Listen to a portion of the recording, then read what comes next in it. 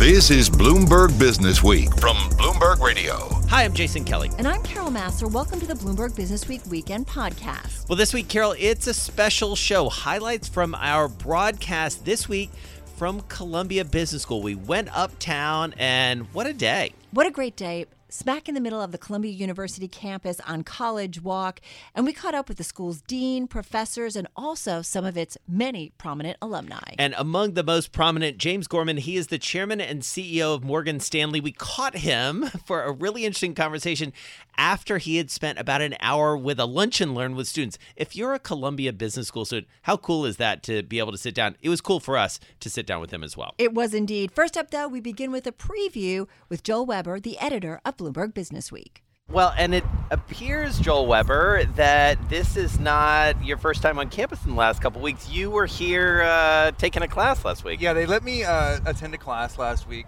Business Analytics 2, with Professor Daniel Guetta. Wait, did you take the prereq? Which means I didn't have to take Business Analytics 1. They just let you skip ahead. So that was great, except then you show up into class, and it's like, what's going on here? Are you ready for linear regression? And that's what I got to sit through. An hour and a half of linear regression. How'd that go? Honestly, it was amazing because of how well taught that class was. Professor Guetta made it all very approachable. The students were amazing. There was such an engaged group of intelligent people asking really insightful questions, and he would repeatedly be like, no, we're coming back to that question in 2 weeks. Just push pause on it right now. So you end up just having this little sneak peek of what an amazing school that Columbia is. One of the things I wanted to make sure we talked to you about was this notion that we're coming up on sort of the second version, candidly, under your watch of the business school rankings. You have, to be fair, really expanded this franchise in a big way, invested heavily in an ongoing series of stories. Why? What do you see in business schools that's so relevant to the business audience? The thesis here is that the nexus that you get between the business schools and the alumni networks and the students that are coming through, that's why people come to business school. You get a crash course in the greatest business curriculum you can get, but then you also get the case study feeling that comes from real world applications. So for us, we look at that, we look at the stories we do in many ways as case studies.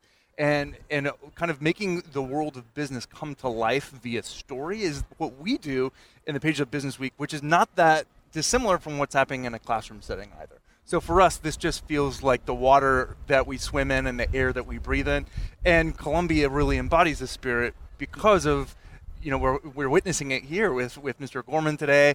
This is a powerful place to play. Well, I think about the surveys that you guys do, and you really kind of dice and slice what goes on in a business school community. But it is interesting because you figure out the nuances that kind of make each MBA program distinct. One of them about Columbia is, here you are in New York City. Yeah, so New York City is part of it. I think the big thing that we really leaned into with the way that we've done rankings, and really why, 30 years into this, we've doubled down on it and really found our DNA with it, which is data. And leaning into how do we make this data set be extraordinary?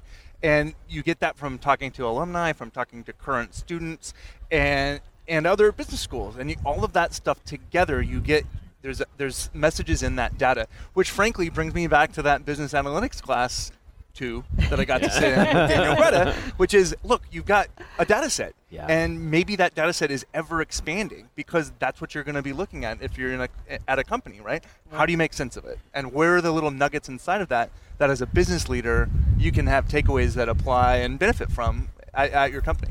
So between sitting in on that class, 200 level, let's point that out again. Skip the first one. But also even being here today, what's the ethos of Columbia? I mean, I would put this to Carol as well because you worked here and you have a great sense of this. What is it about Columbia? New York City obviously is a big piece of it, but what is it about this place? Well, I'll bring it back to their tagline. Have you seen that one yet? At the very center of business, right? Yeah. I think that really does embody it because here we are in New York. You can't imagine a better setting for a business school when you have the real world applications that are right outside your door. And that's what you saw in Professor Guetta's class was case study, case study, case study, case study. It just is an unending experiment, right? And to be able to harness that with the resources that a Columbia has, whether in the classroom or with the alumni network, incredibly powerful place. What do you think? Well, I've I been was meaning also- to ask you this. Well, I was thinking about when I worked here. And I got my undergraduate at Barnard across the street, but I worked at the business school as an undergrad. And I just think also the connection with Wall Street and the role of money. And I'm not trying to, money makes things happen. Yep. And whether you're an entrepreneur and you start something and ultimately you need an investor, that helps you get that started. I just think that connection made this school something really special. I think that's absolutely right, and that entrepreneurship spirit here, routinely, it's among the things that comes through in the surveys and the data that we see, and you see it, in the classroom, because that's a place that people can harness it and take it out and apply it to whatever your big idea is. Well, even the conversation we had with Federico Marchetti, I mean, he was a banker who then came here and said, okay, I'm going to start a company. I'm not sure what it is, but I'm going to learn about retail. I'm going to learn about marketing. I'm going to learn about entrepreneurship, and off I go. And then he scales it. Yeah. Right? And I don't know if somebody could scale that business idea or that business model as effectively as you might have had you had a linear regression class that was like, maybe you're not going to do it every day, but you're going to probably talking to somebody who can do it for you. And that's Joel Weber, the editor of Bloomberg Businessweek, joining us at Columbia. He had actually gone to a class the week before. He's a pretty confident guy. I think he was a little humbled by his experience in that classroom. We want to talk about the global economy now. Amit Khandelwal is Columbia Business School Professor of International Development and Economics, joining us now. Amit, you cover a lot in terms of what is so relevant to the world right now. You're sitting down with a group of students. What are the things you want to bring into the classroom that relates to the real world and what's happening? Sure. So at Columbia, I teach two kinds of courses. So I teach one core course that all incoming MBA students will take. This is a core course in managerial economics. So what we do in this class, which is not so much global related, but are general principles that we try to instill, is for students to learn the basics of how to take data on the market environment and try to figure out what prices they might be charging, how to manage their revenue and product lines. We consider what are the implications of their business decisions when they are reacting in an environment with competitors and consumers who may be responding as well. So think about kind of your classic supply and demand market conditions. One of the things that we try to do at Columbia is to not only show when the market kind of can provide the allocation of resources that we think is efficient, but also to kind of think very carefully about what are the conditions under which the market may not be living up to what we think should be going on. So that would be your examples of issues of fairness. Should we have things like surge pricing? It can lead to an efficient outcome, but it may not be very fair for some consumers. What happens in a market when a buyer and a seller arrive into a marketplace where they've got differences in information? And so this is actually very relevant for very important markets like healthcare, where the provider of the service has different information than the buyer of the service. And we know that classic economics, so the market outcomes, can maybe not deliver the best outcomes in those situations. And we also consider things related to strategic decision making, game theory, which is a very common set of tools that are taught in an MBA program, but we also discuss things like auction designs, for instance. So Google and Facebook now make the vast majority of their revenues off of designing auctions. Right. We will go through the very basics of how you would bid in an auction, like the one that Google sets up. How would you set up an auction, and so forth. So that's very much a kind of a set of things that we do in my core course. Right. And then you also look at the international sort of trade landscape as well. That's correct. So I also teach an elective course on doing business in emerging markets, and there the starting point, if you think about what is different about an emerging market relative to a developed country like the U.S., is really the one in which the markets are not working as well as we think. So the capital markets might be broken down, the labor markets might be broken down, there's weak rule of law, and what I try to do is to walk through the core strategies that a company that's maybe based in the U.S. would need to consider as they enter these environments. What are the products and services that might be very beneficial in these environments where the market is broken down, as well as to think about what is the role of a business in a society where corruption levels are very high, and so forth, and what should be businesses consider. Well, I want to make sure we ask you about this bit of research that you did that caught a huge amount of attention, including on the Bloomberg, which was about the effects of the trade war. Right. And I think some if not unintended consequences, some surprising consequences. Tell us about that. Right. So outside of the classroom, I as you said, I'm an international trade economist. I recently was involved in a project where we were looking at the impacts of the tariffs on the U.S. economy. If you think about what a tariff should do, so imagine a country like the U.S. imposes a tariff. There's this kind of a sequence of events that happen. So one is the tariffs are tax on imports. Consumers are going to start to see potentially rising prices on imported goods, so they should kind of switch towards domestic goods. And so that means that there's going to be a transfer from U.S. consumers who are potentially paying higher prices to U.S. producers who are potentially benefiting from higher prices. And then the government collects some tariff revenue. And so one of the goals of this exercise was to kind of calculate what is the overall effect and what are the transfers that are going on. One of the surprising things that we found in this research was when you look at the data and you kind of charted the time path of what happens to goods that are being targeted with tariffs as they come into the U.S. is like a really important number for an economist is to understand what happens to the prices of those goods. And we have heard from the president, for instance, who says that the Chinese will be paying for the tariffs, and in principle that is possible. And the way that could work is that if the U.S. imposes a tariff, the Chinese exporter may lower her price down to such a point so that the post-tariff price actually doesn't change for the U.S. consumer, and that's possible. And that would be a condition under which the Chinese is essentially eating the tariff. But when we look at the data, that's in fact not what's going on.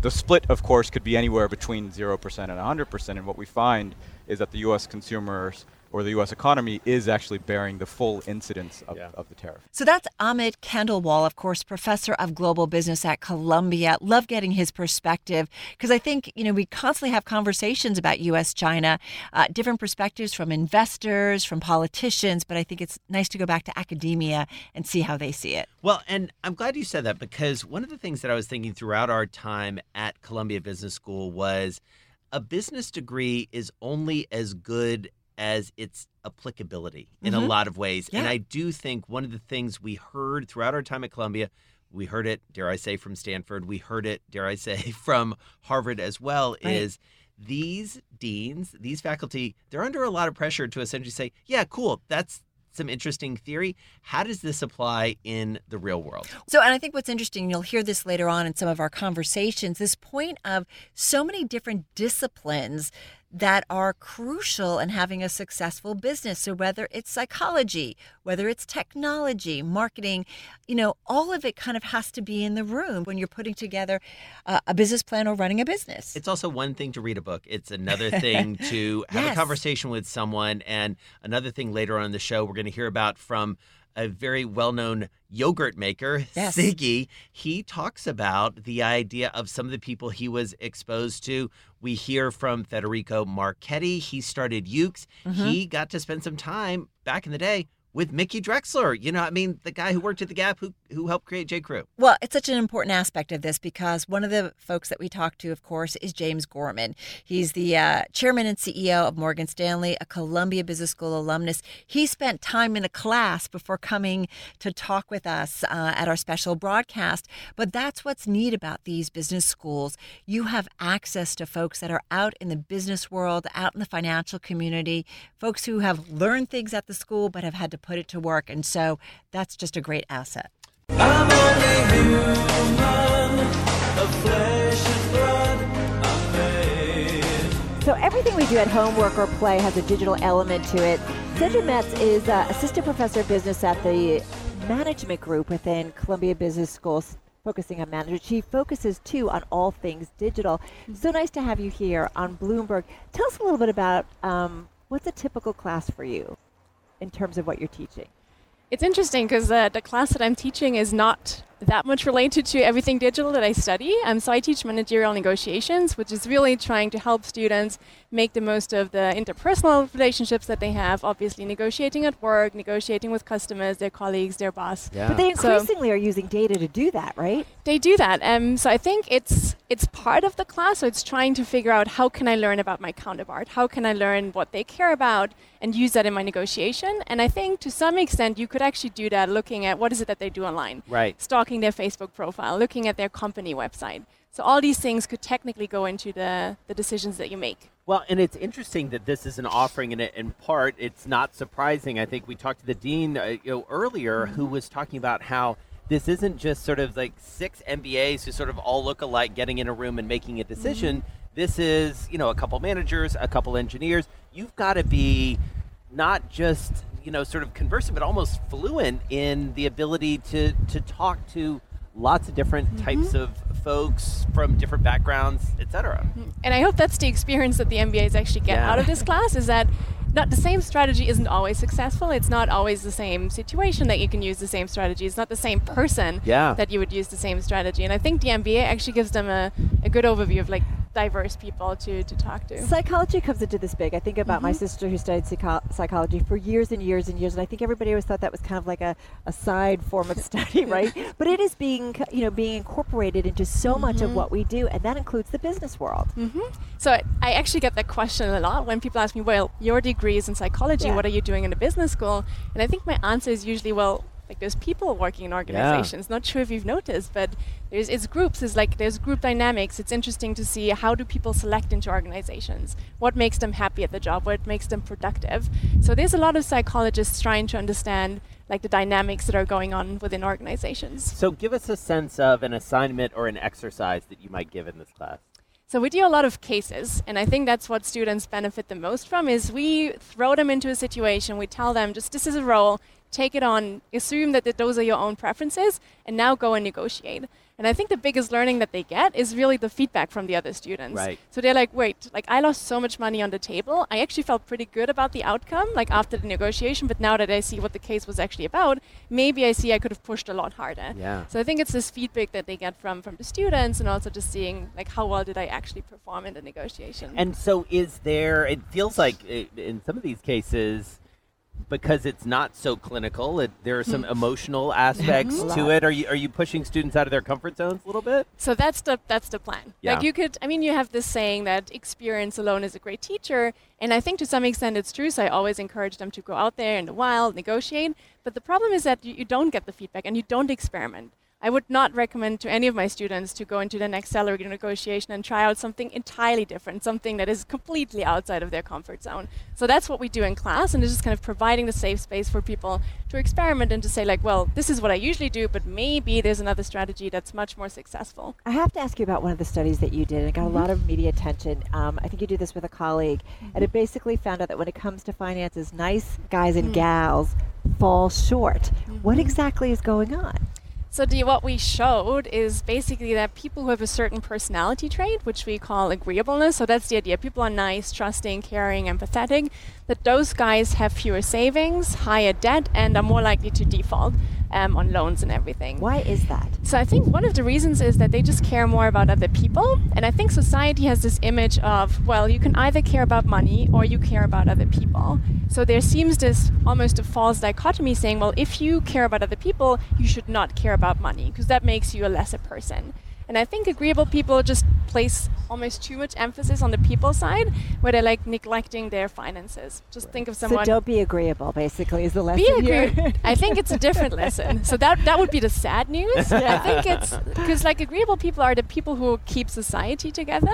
And I think it's the way that we think about money as a society is just the wrong way. Because technically, if you care for your loved ones and if you really want to make sure that they have a good life, to some extent you should be caring about finances. Because if you default and if you go into debt, it's not just you who's suffering, but also your loved ones. And that's Sandra Mott. She is assistant professor of business, and we talk so much about technology and how it plays in. That clearly is on her mind, but what's really on her mind is the mind and how people are interacting with each other as human beings. I love it. So while we were at Columbia Business School this week, as you said, Carol, early in the show, right there on College Walk in the midst of it, it was like college game day for business schools. We had a chance to sit down with James Gorman. He is the Morgan Stanley chairman and CEO, back to the campus where he was 30 years ago. Right. I'd love to hear about his experience because he came from Australia, was already a lawyer, but he talked about so many different things. We, of course, did speak about the IPO market, very timely, interest rates, and, as I said, his time at Columbia.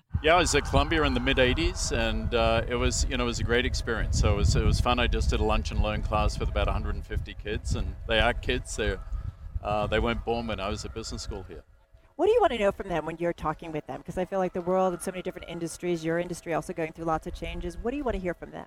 Well, it's what kind of culture, what kind of company they're really looking to work at. I mean, what matters to this generation different from my generation? You know, I grew up at a time when Salomon Brothers and Drexel, and, you know, that was all the rage on Wall Street. It's a very sort of hyper-intense environment. I mean, these young folks, they're much more interested in social impact, in the values of the organization, and just trying to share and exchange how we think about our role in society as a obviously a global bank. Well, let's go all the way back to your arrival here on campus. This was Do we have to? That was so Yes. long ago. but it was a big move for you. I mean, it was defining in a lot of ways. What do you remember most about arriving, and then what did you take? Because most you notably? came from Australia and you were a lawyer already, right? Yeah, I came here to sort of change careers. What I remember most is the interest rate on my student loan Yeah. was What was it? 24%. Oh. Which I think is a world record, right? And I thought I'd died and gone to heaven because America welcomed me to come here to learn, to grow, and it was unbelievable. I arrived on a very hot August day, August the 2nd, 1985. It was that classic New York sweltering heat, and it was all new. It was so exciting, and the campus, this university, which is, you know, extraordinary. I couldn't have been happier, honestly, to be given that chance, and that's why I think, you know, immigration, welcoming foreigners, giving them an opportunity to contribute, and I'm still here. Right. You know, 30 plus years later. Because you had an experience living in International House, I believe, and so many people are exposed to many different cultures. I mean, you were living in it in a lot of ways. How did that affect sort of your worldview? I used to play chess every Sunday night with a Danish guy who listened to Frank Sinatra with candles on, you know, in the dark. And it was so, you know, and one of my closest friends, I was a guy from Lyon in France and another guy from Morocco. So you learn to experience the cultures and the diversity that this world has. And one of the great things about a university like this is it brings people like that together who are all motivated. They're obviously they're talented, and they want to move forward. So I thought it was a tremendous experience. Well, having said that, James, I do wonder what you think about kind of the pushback that we're getting from the current administration when it comes to folks coming in from other countries to study here, maybe start companies here, but it's not that happy an environment or a hospitable environment for them right now.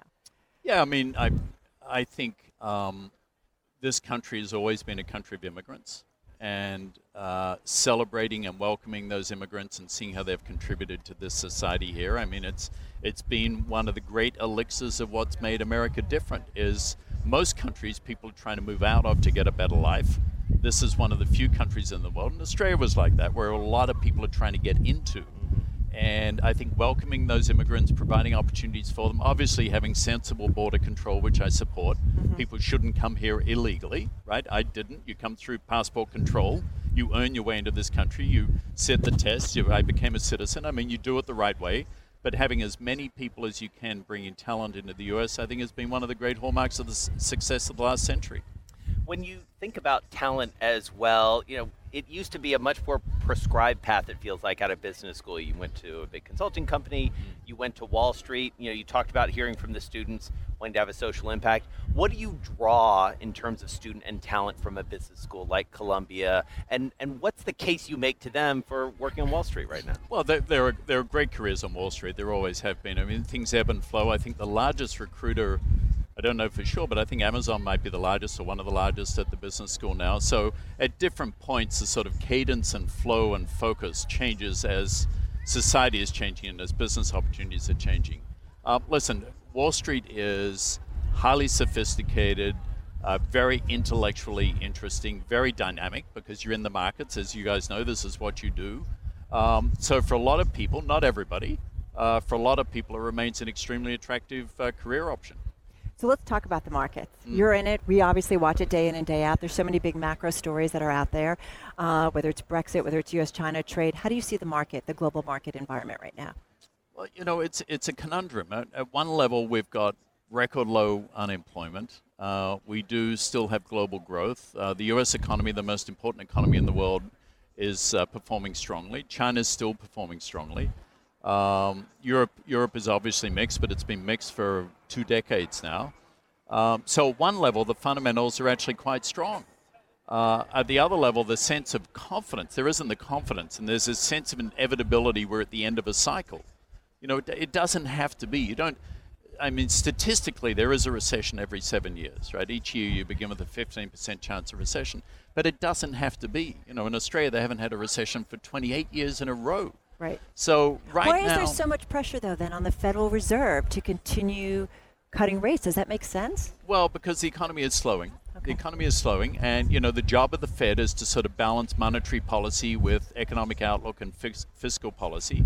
And they should feather rates. Obviously, when the economy is getting hot, their job is to raise rates, slow it down, and the reverse. So, I've supported the latest Fed rate cut, and I suspect they'll do 1 or 2 more. But then it's time for a pause and really absorb this, because the problem with cutting is it's one of the few tools you've got. So if you give it away too easily, right, what do you have if we have a real problem?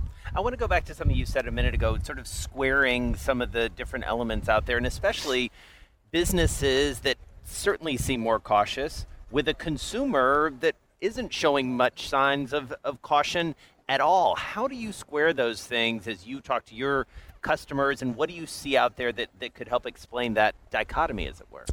Well, we're in a bit of an echo chamber. If you're a business leader, you go to business leadership meetings, we all talk to each other, we sort of, we bounce off each other. So a little bit of it is, we must be at the end of the cycle. The Fed's cutting rates, we must be about to have a recession. By the way, we've had an inverted yield curve, which has been highly predictive of a recession.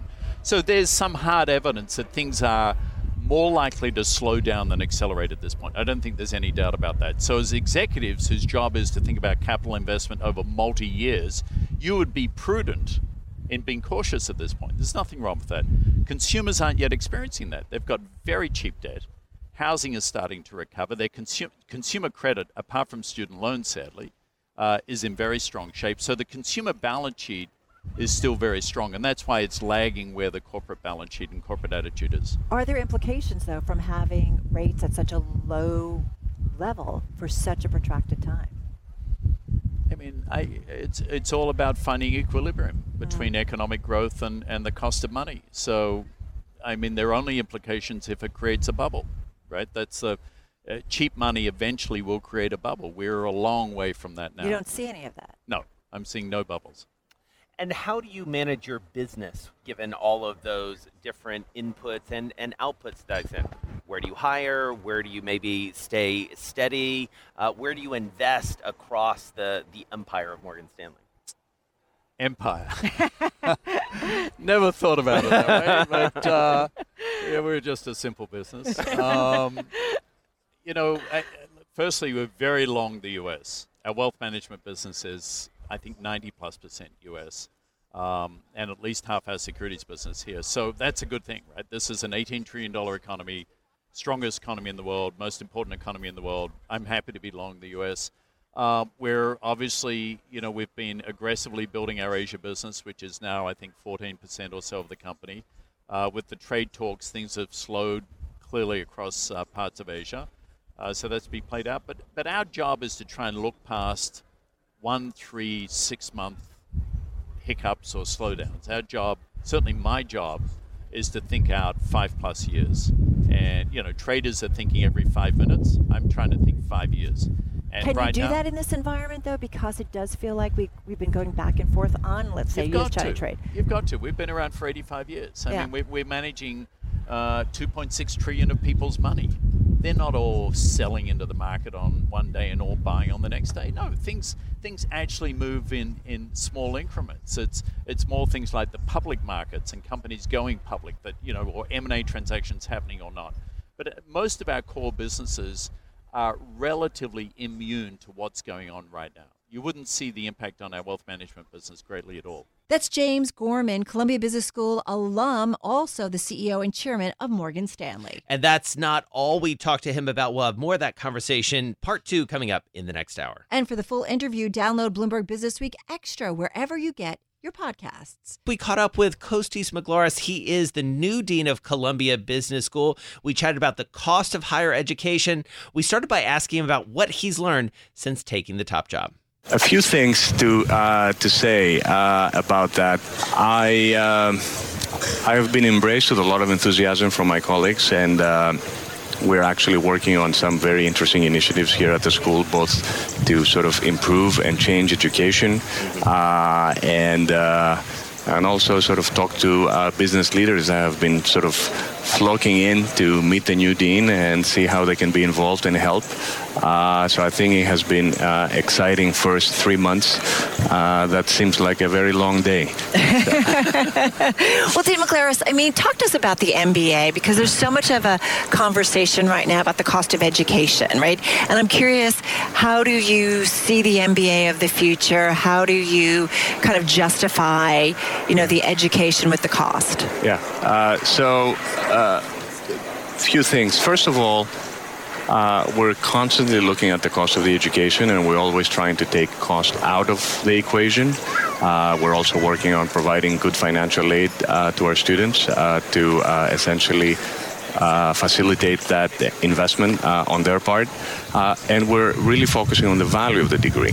So I think actually, because business is undergoing quite a bit of change right now, it's a great opportunity for us to innovate in the value that we offer to our students.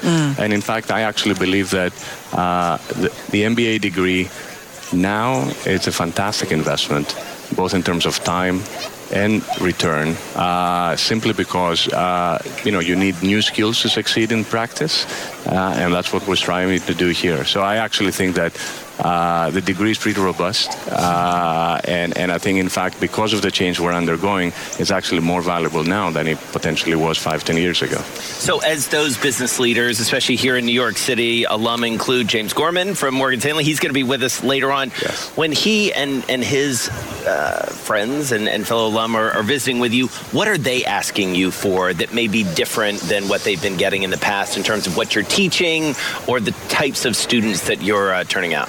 Yeah, so I think when you talk to business leaders, you realize that they're encountering two things.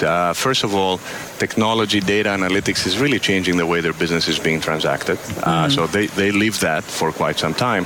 They also understand that the nature of the MBA jobs, the types of jobs that our graduates are going to do, is itself changing over time. So they want to see in what way are we going to best prepare students in order to really participate in that digital future. So they ask, what are we doing in the curriculum? What are we doing in experiential learning? How do we bring MBA students together with engineering students so that they learn how to collaborate, because that's what they're going to do when they go out to work. So these are the types of things we talk about. I'm also curious how much you talk about the U.S.-China trade spat and what that has done to students who want to come to the Columbia Business School to get a degree, but they're nervous about, what does this mean? Can I stay in the country? Can I create a company?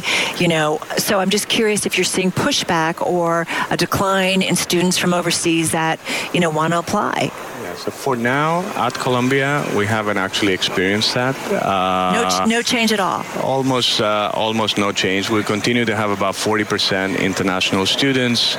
About 2/3 of them, about 60% of them that just graduated that wanted to stay in the U.S. actually found jobs in the U.S. And of the 40% that left, I think a lot of them actually wanted to go back in different areas of the world. Having said that,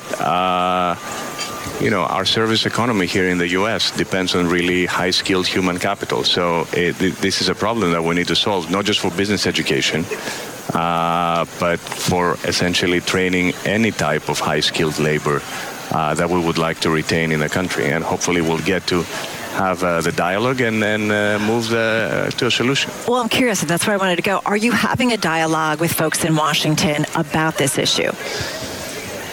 There is some dialogue that is going on, yes. So they're listening? But early steps.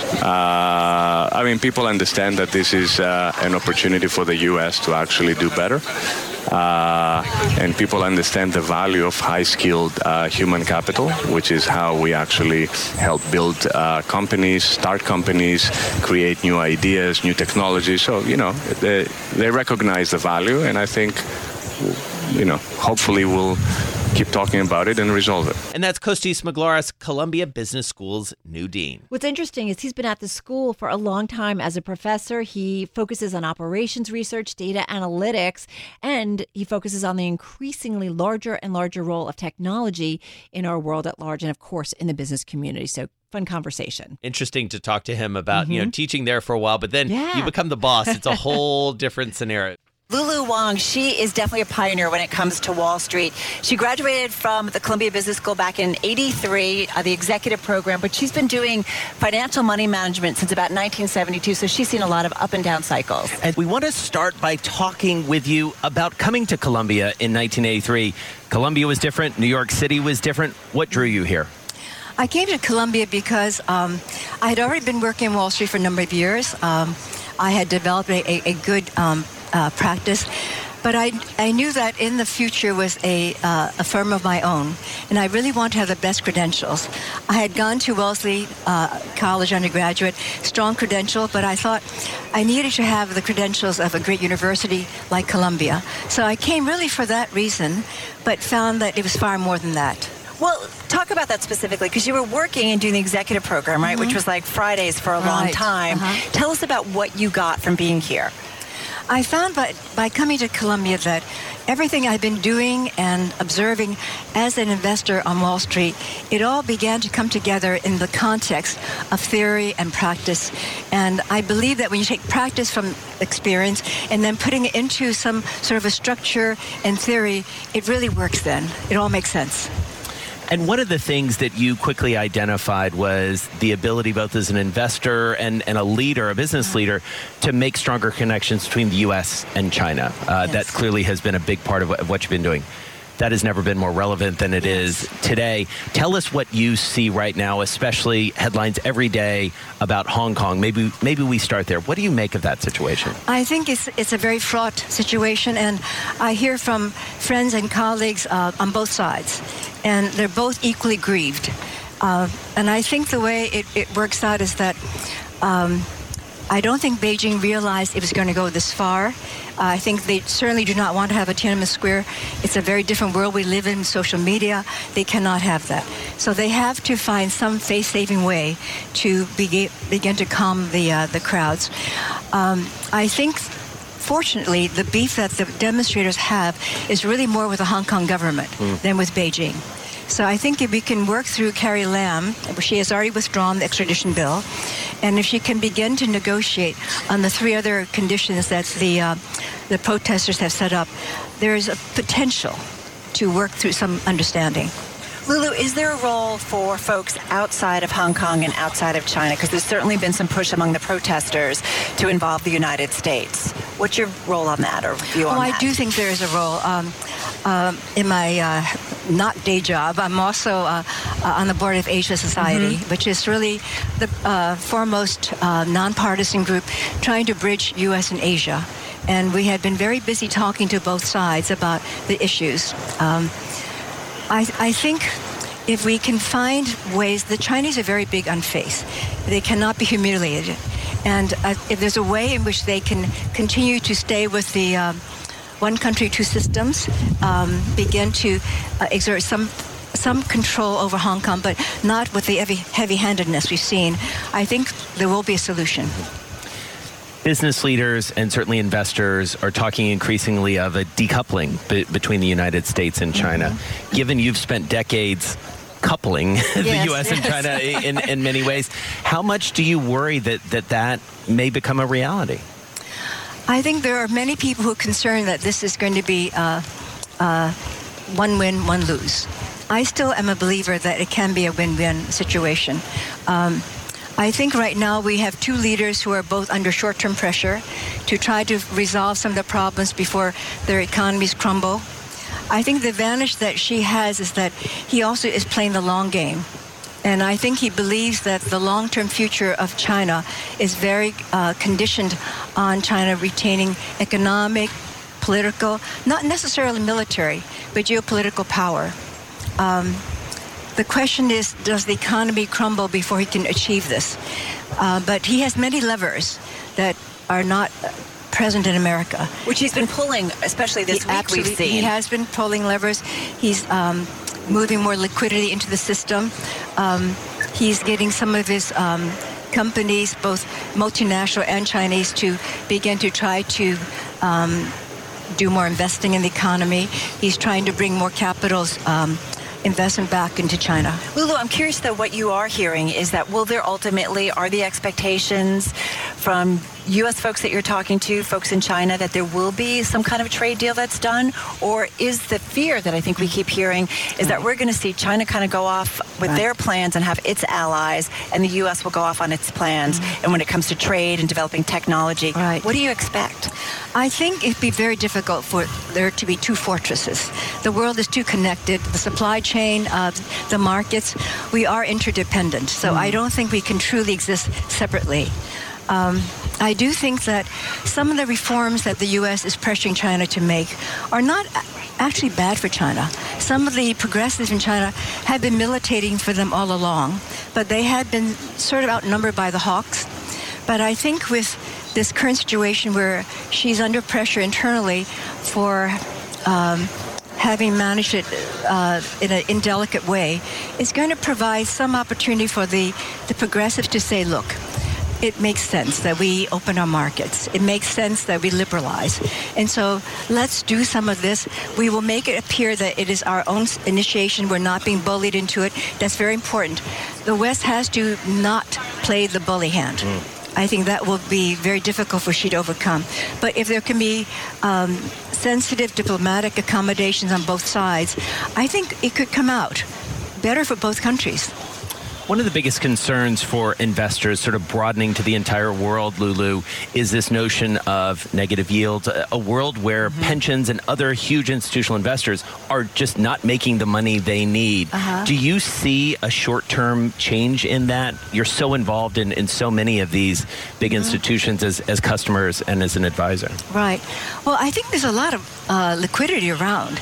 There is money to be invested.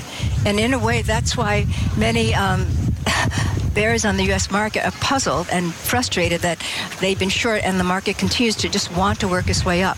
So that money wants to find a place.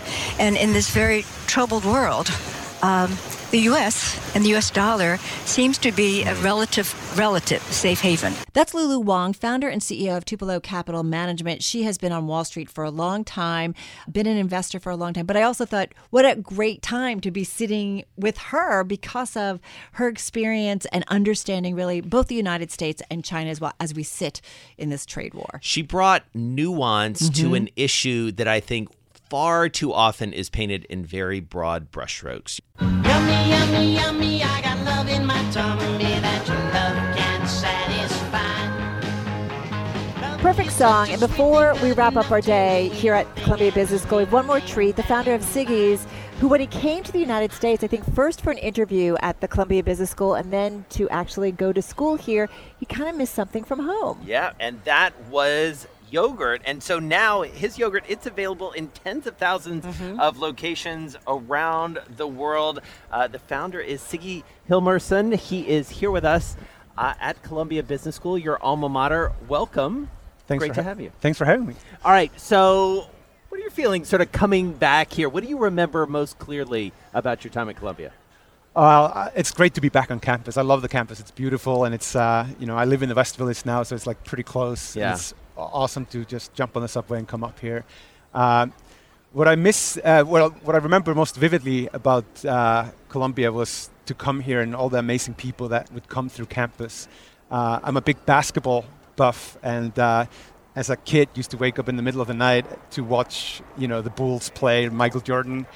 And I remember very vividly coming to campus one day, and David Stern, who was the NBA commissioner, was giving a talk to the students. And when I was a kid, that whole world felt so distant.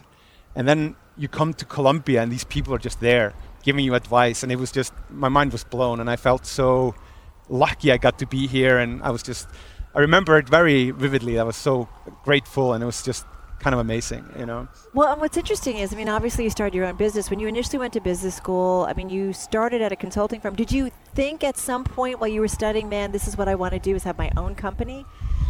No, I didn't have like a clear vision of what I wanted to do post business school. I'm sort of like a stubborn guy, and I have an independent streak in me. So I knew I would probably do something by myself. I just wasn't quite sure what it was. And after business school, I actually started working in management consulting. Right. But I think I was a very poor consultant, I couldn't consult very well. So I was sort of thinking about what to do with my life, and I had started making the yogurt, the skyr, which is sort of the classic Icelandic yogurt from home. I sort of started making it as a hobby. And sort of long story short, I had a professor at business school who I was friendly with, and he sort of encouraged me to explore it and start it as a business. And that's sort of how it came about. And he backed you. Yeah, and so Michael van Bima is his name. He basically became my business partner and first investor and was on the board all the way until we sold the company last year. So there's a rich Columbia connection there. What was it that, though, you learned at Columbia Business School in terms of now running your own company and starting it? Because it's not always easy in the beginning. Yeah, it's a funny story, and it's another sort of one of those sort of serendipitous events, is that my background was in econ, and I sort of opted out of some classes when I started at Columbia, and I needed to fill my schedule. And I had never done anything in supply chain. And Columbia has a great supply chain program and great professors there. So I just took a bunch of those classes, not having any idea that I would ever use it. But one of the most important things when you run a consumer products business, CPG company, is supply chain and logistics, right? A business in that industry can be broken if you don't have your supply chain correct. So one of the most important things that I learned from Columbia was actually supply chain. Yeah. But that was kind of almost by luck, that happened. So very thankful.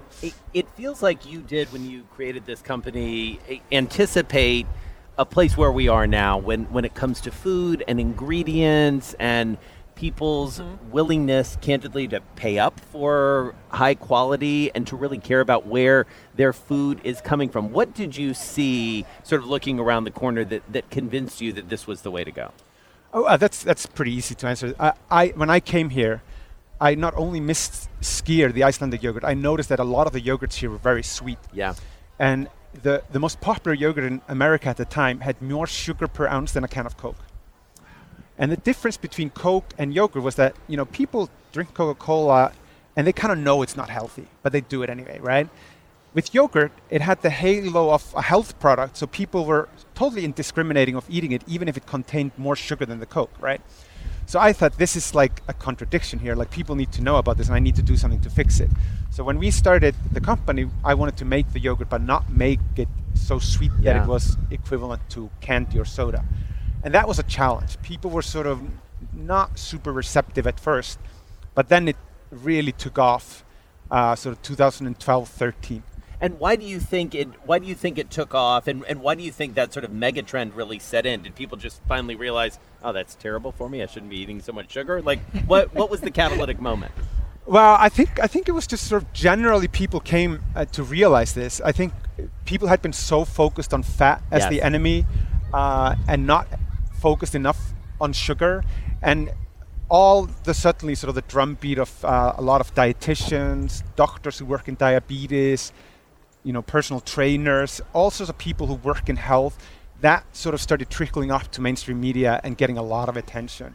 And that really helped us as well, because we had been around for a while when that started happening and had been saying the same thing. So we were sort of lucky to catch that wave.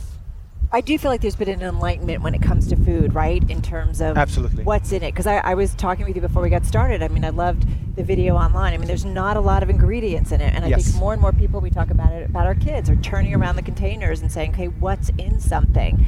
So fast forward, you've got this company. People are like, yeah, I don't need all that sugar. I need just kind of healthy ingredients in something. There's more competition. So how do you continue to get the shelf space and set yourself apart? Well, we were very lucky in that regard, because when we started, nobody was focusing on that. And the weirdest thing I actually found was that we didn't get a lot of competition. We heard sort of rumors that some of the big companies looked at our space and said, people are not going to like that. Oh, this is a cool little brand, but people are not going to like it. It's not sweet enough. And then all of a sudden, we sort of are starting to have a meaningful share of the U.S. grocery market. First 1%, then 2%, then close to 3%. And then sort of the competition came in. So I think our luck in that regard was a little bit of that we managed to establish ourselves before the competition First came mover in. advantage? Yes. So it, that, I it think makes a difference. Exactly. So that kind of helped fight the fact that we don't have as much funds as some of the bigger players got and the like. Why, I just think as somebody who runs a company, just 20 seconds, your advice to other entrepreneurs, and just quickly. Plan for success. Yeah. There's nothing worse than having the demand and having the things out there that people want your product and not being able to supply them. So build the infrastructure. And that's Siggi Hilmarsson. He's the founder of Siggi's. I love his story about, studying at school and the things he was interested in. He took a class on supply chain management. He's like, I don't know if I'm into it. But it turned out he needed it in running and developing his company. Big Super time. important when you're growing a big brand like that. Last hour, we caught up with James Gorman about the Fed, his view on interest rates. He admitted to getting it wrong when it came to how the 10-year is trading. Now we talk about how tech has been driving Wall Street, and also about how folks are getting realistic with IPO valuations. But some of those that have come public this year, whether it's an Uber, whether it's a Lyft, came out with a bang, but then have pulled back. So it's the market telling you, well, wait a minute, you weren't worth that much, or what is it? Does it take some time with these companies that have been around for a while, that are still not profitable, but have been around for a long time? How do you make sense of that? The market can be very stupid in the short run.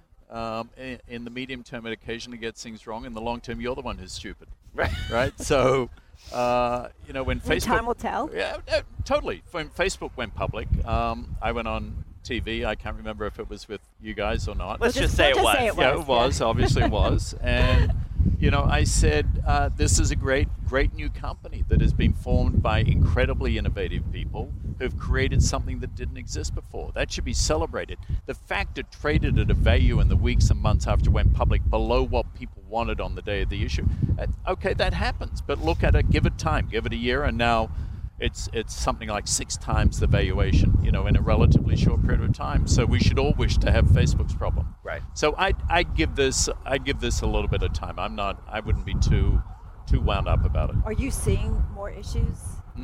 That your team, are you talking to more people who want to bring more companies to public? How active is it right now? Are they not bringing them public because of this? I think it's making people more realistic about valuations, for some of these unicorns. I think there's a little reality check has gone into the system, and that's okay. This is what the market does. Back to my point, the market in the long run gets it right. In the short run is how you find opportunities. When you think about this, to maybe overstate a little bit, this negative yield world that we're living in, how does that change your view of the market? How does it change the way you may deploy some assets and may deploy some of your teams around the world? Well, firstly, I've been very surprised at where rates are. I'll just say that up front. I thought the 10-year at this point, I'd expected by the end of this year, the 10-year would be around 3%. I was dead wrong, okay? A negative yield curve has been historically highly predictive of recession, but as Janet Yellen, former Chair Yellen said, it's not necessarily so. It doesn't necessarily lead to a recession. So how does it change our business? It doesn't. We run our business based upon what we see going on in the broader economy rather than where rates are trading on any particular day. And I think in the last week you've seen the 10-year recover about 10, 15 basis points. So, we'll see. I'm curious, too, about the role of technology in finance. We see it increasingly so. Talk to us a little bit about, the incorporation of it at Morgan Stanley and where you see it kind of all going, because it's certainly a big part of what they're being taught at the Columbia Business School, and more so, whether it's algorithms, whether it's engineers coming in with coding. Where do you see it all playing out? It's interesting. I just came from our monthly risk committee meeting to our meeting this morning, and we had a whole section on electronic trading and what we're doing in that space and how it's bleeding from equities into the fixed income space. The technology has been driving Wall Street, dirty little secret, for a very long time. We set up our first electronic trading businesses in the mid-90s. And it's like everybody suddenly discovered technology because of fintech. There's a lot of innovation going on in the fintech sector for sure, and we're partnering with a lot of those companies. But we spend upwards of $4 billion on technology. We have centers of competence in machine learning, robotics, artificial intelligence, cloud computing, big data management. Obviously, our cyberspace is huge. So we have the resources and I think the intellectual horsepower to be at the forefront of a lot of the new technology development, but not all of it we want to do in-house. Right. So we're actively looking to partner with large and small companies, whether it's in software development, in data management in particular, and embrace it. So it's very much a part of everything we do. Digital currencies as well?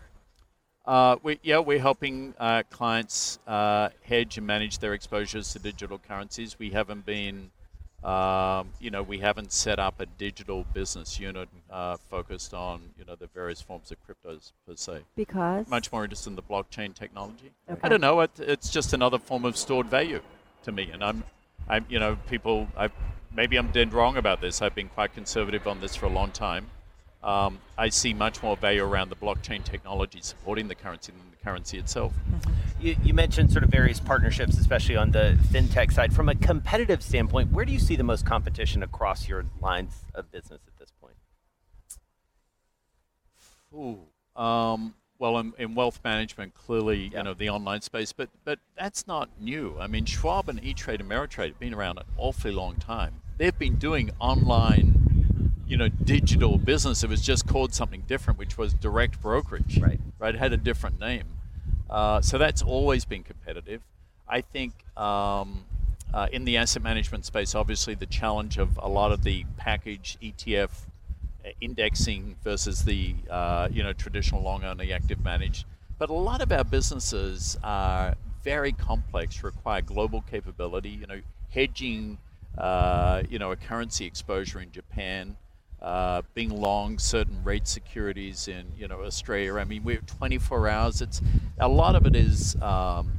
It's not that it's not challenged competitively, but most of our challenge comes from our traditional competitors, the big banks. James, I'm always curious, we spend our time so much talking about Fed policy, yield curves, U.S.-China trade policy. What is it that you folks at Morgan are spending so much time having conversations about? What is it that we're not talking about that really deserves a little bit more attention? Leadership, culture, creating an organization where diverse employees don't feel included, but feel not just included, but feel they belong. That's something I've felt very strongly about. The whole diversity inclusion discussion implies somebody invited you into the room. No, I want you to belong. It's your room. So we talk about a lot of the qualities that get at do employees respect your institution, want to be part of your institution, want to make their careers and lives there. The macro stuff. Okay, rates were 2.5%. Now they're 1.5%. Is Morgan Stanley fundamentally changing its strategy because of that? Of course not. But if we can't attract really talented, committed people who do things the right way, have the right values, then we're going nowhere. So I'm once your strategy is in place, and I think we have a really sound strategy, it's all about reaffirming the cultural values and putting the leadership in place for the next 10 and 15 years who can drive those values. Are we making inroads? So I want to ask about diversity, because I feel like we've been talking about diversity, parity, women, issues on Wall Street for a long, long time. And we're still struggling to get them. And we will be talking about it for a long, long time. I'd share one fact with you. This year, and this wasn't by design, it was an outcome. This year, for the first time ever, more than 50% of our intern class, which is 1,000 interns globally, were women. First time ever. Our head of China is a woman. Head of Europe, Middle East, Africa is a woman. Co-head of investment banking is a woman. The head of our bank is a woman. I mean, we have senior leadership women in multiple roles, but are they representative of the role of women in society? No, they're not.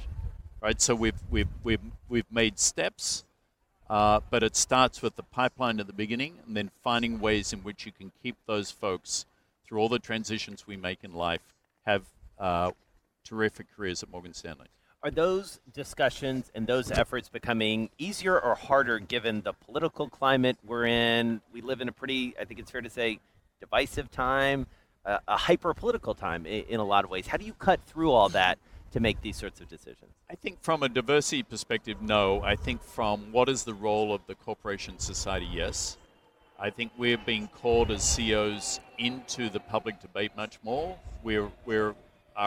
Our employees want us to express opinions on a wide range of issues, and it's very difficult because you've got to we all have personal. I mean, I'm a voter, right? I'm a citizen.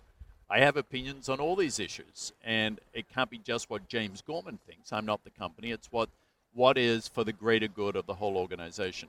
And I think what a lot of companies are now struggling with is, what is our role in society? And this is why the statement came out recently from the CEOs at the roundtable, right? Which was basically to embrace the broader stakeholders that we have. You can be a bank and run it only for shareholder value, but if society turns against you and nationalizes your bank, that didn't work out so well. Right? So I've always believed you have to operate in the ecosystem with respect for everybody in that ecosystem. But what's interesting is, and we had a very smart conversation with, like we're having right now, but with another individual in the financial community, but talking about, not everybody has the same access to education, and I do wonder, what that has done in terms of creating the gaps within our society. So how do we deal with that? Well, there are gaps in every society, and not everybody starts off with the same access. I mean, it's, I was lucky I was born in Melbourne to the family I was born with and given the education I was given. That's why I'm here.